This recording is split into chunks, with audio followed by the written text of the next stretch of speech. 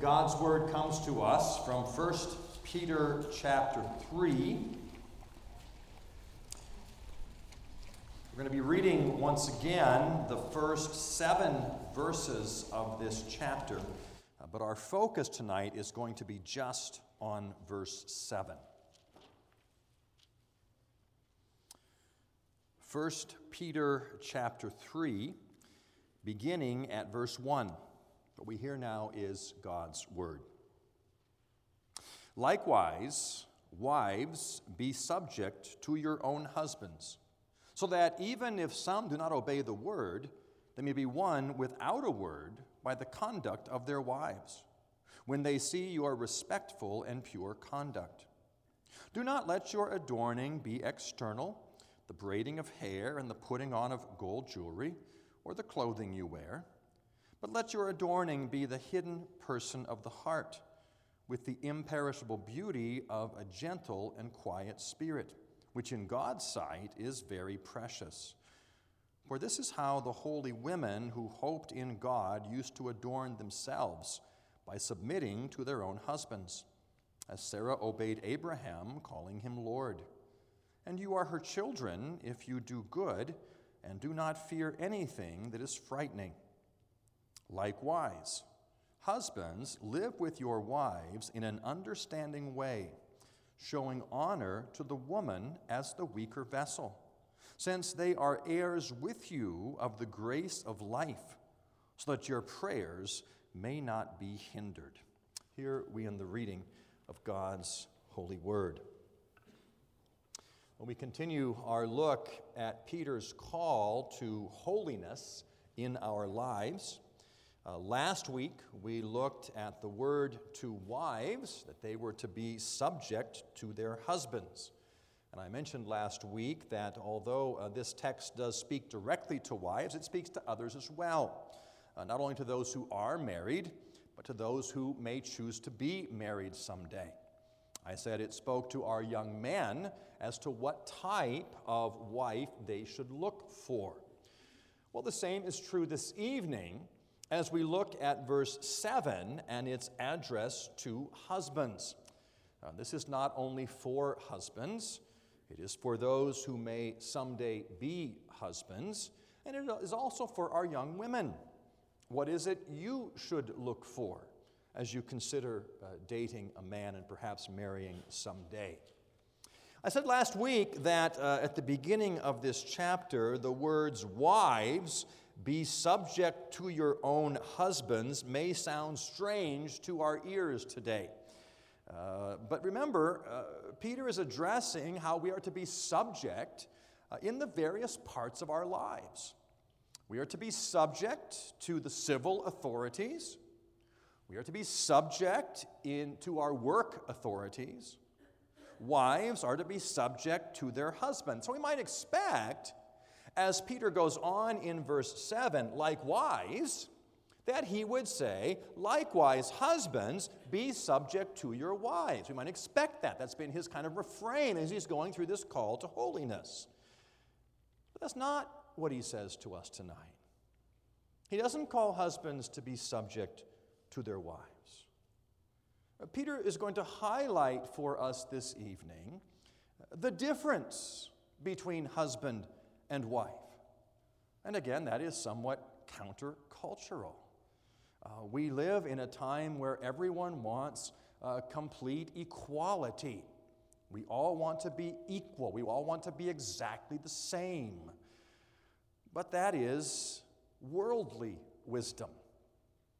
That is not godly wisdom. God has placed an authority structure in a marriage. We talked about part of that last week, the authority structure of wives being subject to husbands. And now this evening, the obligation husbands have toward their wives. That they are to live with their wives in an understanding way, showing honor to them, so that their prayers might not be hindered.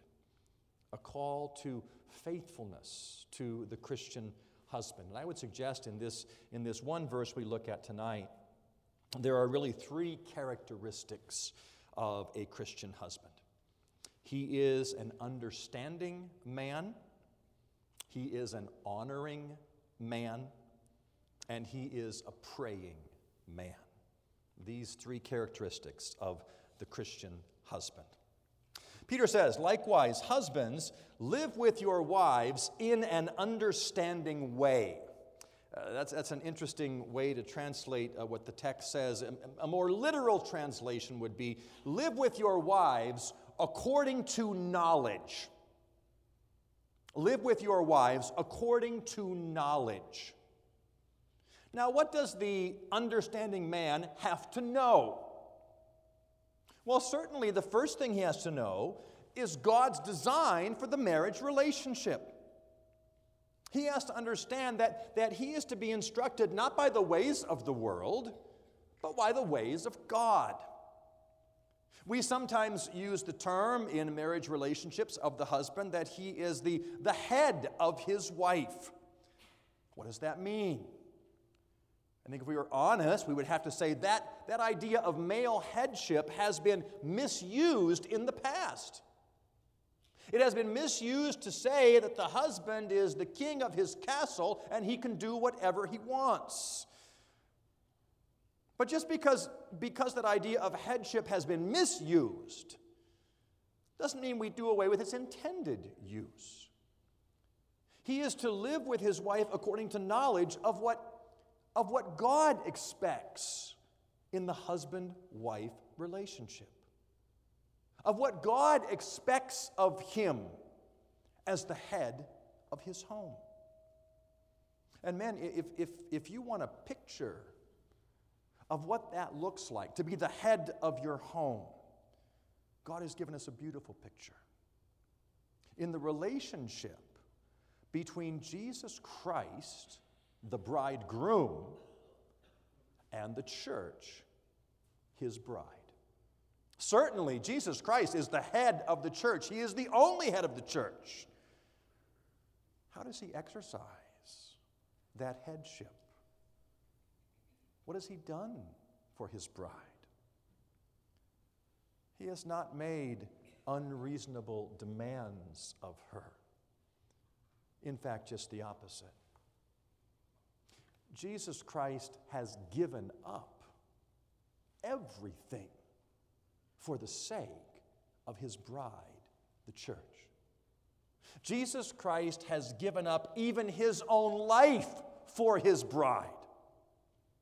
That is the picture we get of the husband being the head of his wife, as Christ is the head of his church.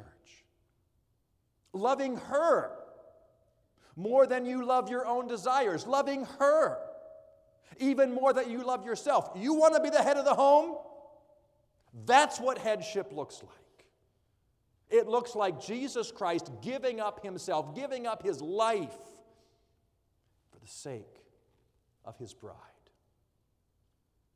We are to live with our wives according to knowledge, understanding what the marriage relationship is to look like.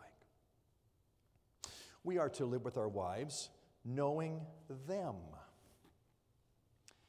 And so I ask you, men, how well do you know your wife? If we had a quiz this evening, what is her favorite color? What is her favorite restaurant? What is her favorite movie or TV show? And I'm already getting blank stares from many of the men in the congregation. And I include myself in that. What did she wear to church this morning? Could you answer that question, man? What did your wife wear to church this morning? Are you noticing her, taking notice? I remember this is a long time ago when our kids were, still in the house, and it was Mother's Day, and my oldest daughter Nicole said, "Hey, Dad, we should go out and get a corsage for Mom for Mother's Day." And so, of course, being a thoughtful husband, I waited till Saturday night, and then went out and found a store that would sell me a corsage, and the lady behind the counter said, "What color is your wife's dress?" And I said, "I didn't know there was a test involved with this. All I want is flowers." I said, "Nicole, what color is Mom's dress?" So yes, men, we're often not good at noticing some of these things. Of course, these are the, the lesser things of life. But I would ask you the question, how well do you know your wife with regard to her goals in life? How well do you know her with regard to what she sees as fulfilling the role God has given to her in the home and in society? How well do you know her desires, her aspirations?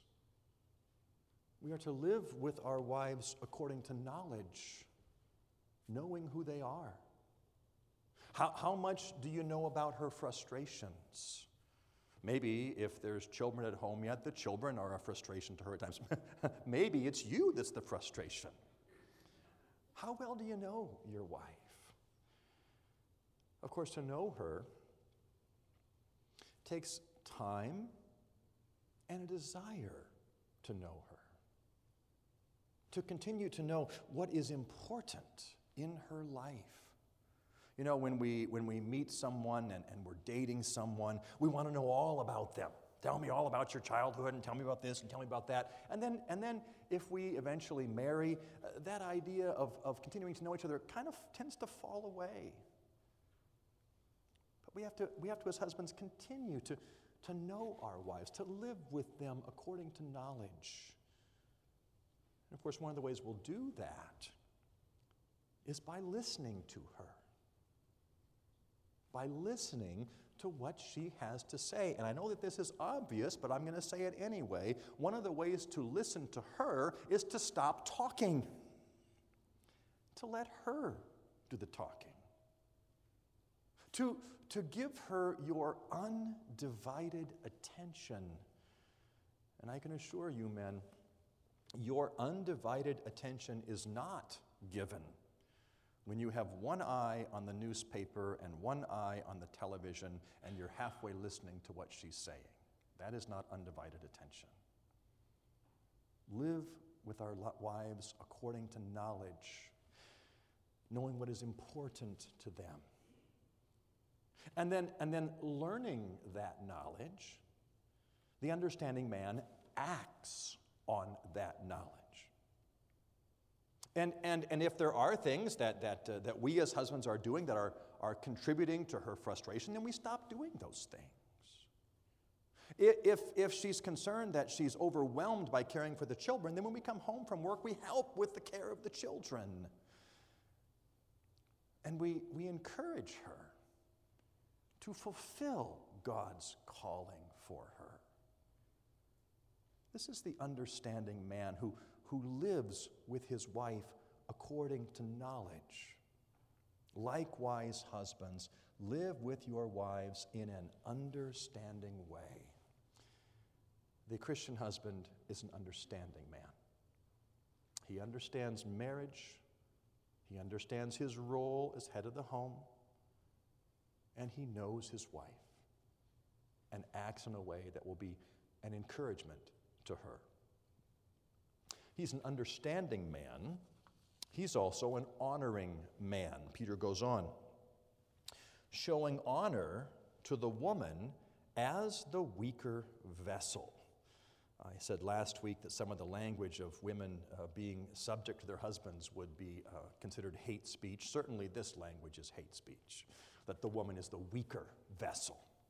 What does Peter mean when he says that? Well, as we talked about last week, he is not saying that our women are somehow weaker intellectually, that they're weaker with regard to the things that they know. They often know much more than we husbands do. They are not weaker spiritually. In many ways, our wives are functionally the spiritual head of the home. Who is it that teaches our children? Who is it that reads the Bible stories with them? Who is it that memorizes Scripture with them? Who is it that sings the songs of Zion with them? Who is it that teaches them to pray? No, our women, our wives, are not lesser spiritually. But when he uses this phrase here, the woman as a weaker vessel, it carries with it this connotation. The idea of something very precious, something very special. Kids, you might think of it this way. At Christmas time, in our home, we put up a Christmas tree, and we have lots of ornaments on that tree. And some of those ornaments are very, very old. They come from my parents. They even come from my grandparents. And when we put those ornaments back in the box, we're very, very careful as we take them off the tree, and we wrap them in tissue paper, and we carefully put them in the carton and then bring that carefully to its spot in the garage. We don't just treat it casually. It's a very special, precious, wonderful thing. That's the idea that Peter is getting at here. This very special, ornate gift from God that we are to honor. Honoring her as this wonderful, special, precious thing. And so as husbands, as Christian husbands, we are to honor her with our words. We're to honor her with how we speak about her. How do we husbands refer to our wives? Do we refer to her as the old ball and chain? That's not a very respectful, honoring way to talk of her. We're to speak about her with respect, as something special, as a precious gift to be handled with care. How do we speak about her? How do we speak to her? Our wives are a special gift from God. They are not our employees. If you're an employer, you speak to your employees in a certain way. Our wives are not our employees. They are not our colleagues. Our wives are not one of the boys. Our wives are a special gift from God and should be spoken to that way. In an honoring way, in a caring way, in a gentle way. We are to honor our wives with our words. And of course, beyond that, we are to honor our wives with our actions, taking special care of them. As I said earlier, listening to them, asking them how was their day.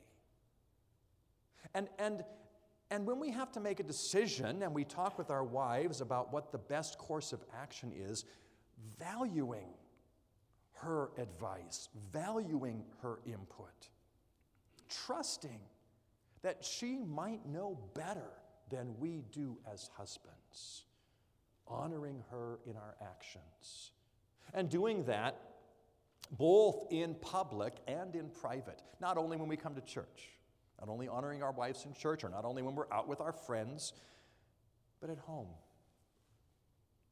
Men, when you're home alone with your wife, do you honor her with your words? Do you honor her with your actions as a special, precious, wonderful gift from God?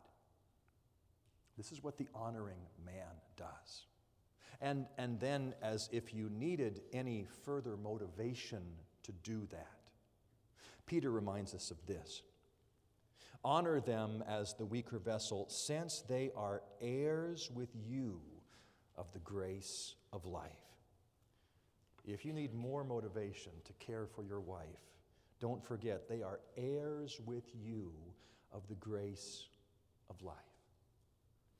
Christ died for them. Christ loved them so much that he would give up his life for the sake of your wife. How dare we treat them with anything but the highest honor? Christ loved them so much. The call is for us to love them as well. as this wonderful, special, precious gift from God, one who is also an heir of the grace of life, one who is a gift given to us by God himself. Treat her that way. The Christian husband is an understanding man. He's an honoring man. And he's a praying man. How does Peter conclude? He says, do these things so that your prayers may not be hindered. Do these things that your prayers may not be hindered. Now, of course, the assumption is that the husband is praying. The assumption is he is a praying man, and this is how he lives, so his prayers aren't hindered. What is it that the Christian husband spends time praying for? Well, he prays for his wife. And not just thanking God for her. Certainly we do that as husbands. We are so thankful to God for the wives he has given to us. And he prays those prayers of thanksgiving. But beyond that, he prays for her. He prays for her needs. He prays for her desires. He prays for her frustrations. He prays these things because he knows her. Men, how much time did you spend this last week in prayer for your wife? Not just thanking God, but in prayer for her needs, for her desires, for her concerns, for her hurts, for her joys. The Christian husband is a praying man. He prays for his wife. The Christian husband is one who leads his family in prayer. When the children are at home, he prays with them family devotions. And it's easy for us as the children grow and move out of the house to let those devotion times go by the side. But they are to continue between husband and wife. Continue in prayer. Husbands, it's your responsibility to lead your wife in those devotional times as you gather for meals together. Yes, you have your own personal devotions, and perhaps she has her personal devotions too. But you do pray together as well. Husbands, that's your responsibility to lead in that time of devotion. You are the spiritual head of the home. That is what God has called you to. That's the authority structure he's put in place. And so the responsibility is yours to be a praying man for your wife and with your wife. And if that has not been a part of your life as husband and wife, I would encourage you tonight, husbands, to begin that practice of praying with your wife. And then wives, as the loving helpers to your husband, if he says to you, let's spend time in prayer, then don't sound shocked, but encourage him and be thankful for that. And spend that time, even if it's only a brief time, before a meal together or after a meal together in prayer. Last week I asked the wives, when was the last time you verbally encouraged your husband, told him you were thankful for him? Tonight I ask the husbands, when is the last time you prayed with your wife? Not only praying for her, but praying with her. This is the call to holiness in marriage. In this whole section, Peter is calling us to holiness in life. And he's laying out for us the authority structures God has put in place. God's authority in the civil realm, God's authority in our employment, and God's authority in the marriage relationship. That wives are to be subject to their husbands, and husbands, you are to live with your wives according to knowledge, knowing God's plan for the marriage. You can go to a Christian bookstore and find many books about the secret to a happy marriage. I would let you know that there is no secret. It is simply listening to the Word of God 1 Peter 3, verses 1 through 7, is the secret to a happy marriage. Doing things God's way. Because this is the marriage that will be blessed by God. And so as I encouraged the wives last week to begin now to show that subjection, I encourage the husbands tonight to begin now to show that Christ-like leadership. Don't wait for some time later, I'll start this next year, I'll start this down in the future. Start tonight. The responsibility is yours to be the loving and leading head of your home, knowing your wife, honoring your wife, praying with and for your wife. And men, if you, like me, come under the conviction of the Word of God tonight and know that we have been negligent, I want to remind you and I want to encourage you that there is forgiveness. If we ask God, He most certainly will forgive us for failing to live up to His holy standard for our marriages. God is loving and forgiving when we turn to Him in repentance. That's the call of the gospel tonight. If you are living in a way that is out of accord with the ways of God, He calls you tonight to leave that behind, to embrace Jesus Christ, to put your faith in Him. And then to know the assurance of salvation, the joy of salvation, and out of love for God then, to live in a way that is pleasing. There is forgiveness. There's forgiveness from God, and there is forgiveness from our wives. If we have not been the loving heads of our homes, if we have been more the ruling tyrant, not living according to knowledge, not knowing or even caring to know, we can be forgiven by God. When we come to our wives in repentance, we can be forgiven by them. And then recognizing the grace of God in our lives together, we commit. We commit to go forward living in the light of God's holy word. Living in the light of the call to holiness. Holiness in the civil realm, holiness in our work realm, holiness in our marriages at home. Living according to God's righteous standard. Not only wives being subject, but husbands being understanding, being honoring, and being a praying man on behalf of your wife to the glory of God. Let's join together in prayer. Lord our God, your word comes to us, and it is so clear, and it calls us to a particular way of life.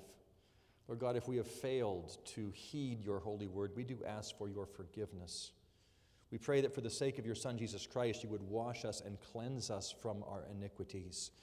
Lord God, you would help us. Help us from tonight forward to live in the way you've called us to live as husbands, as wives.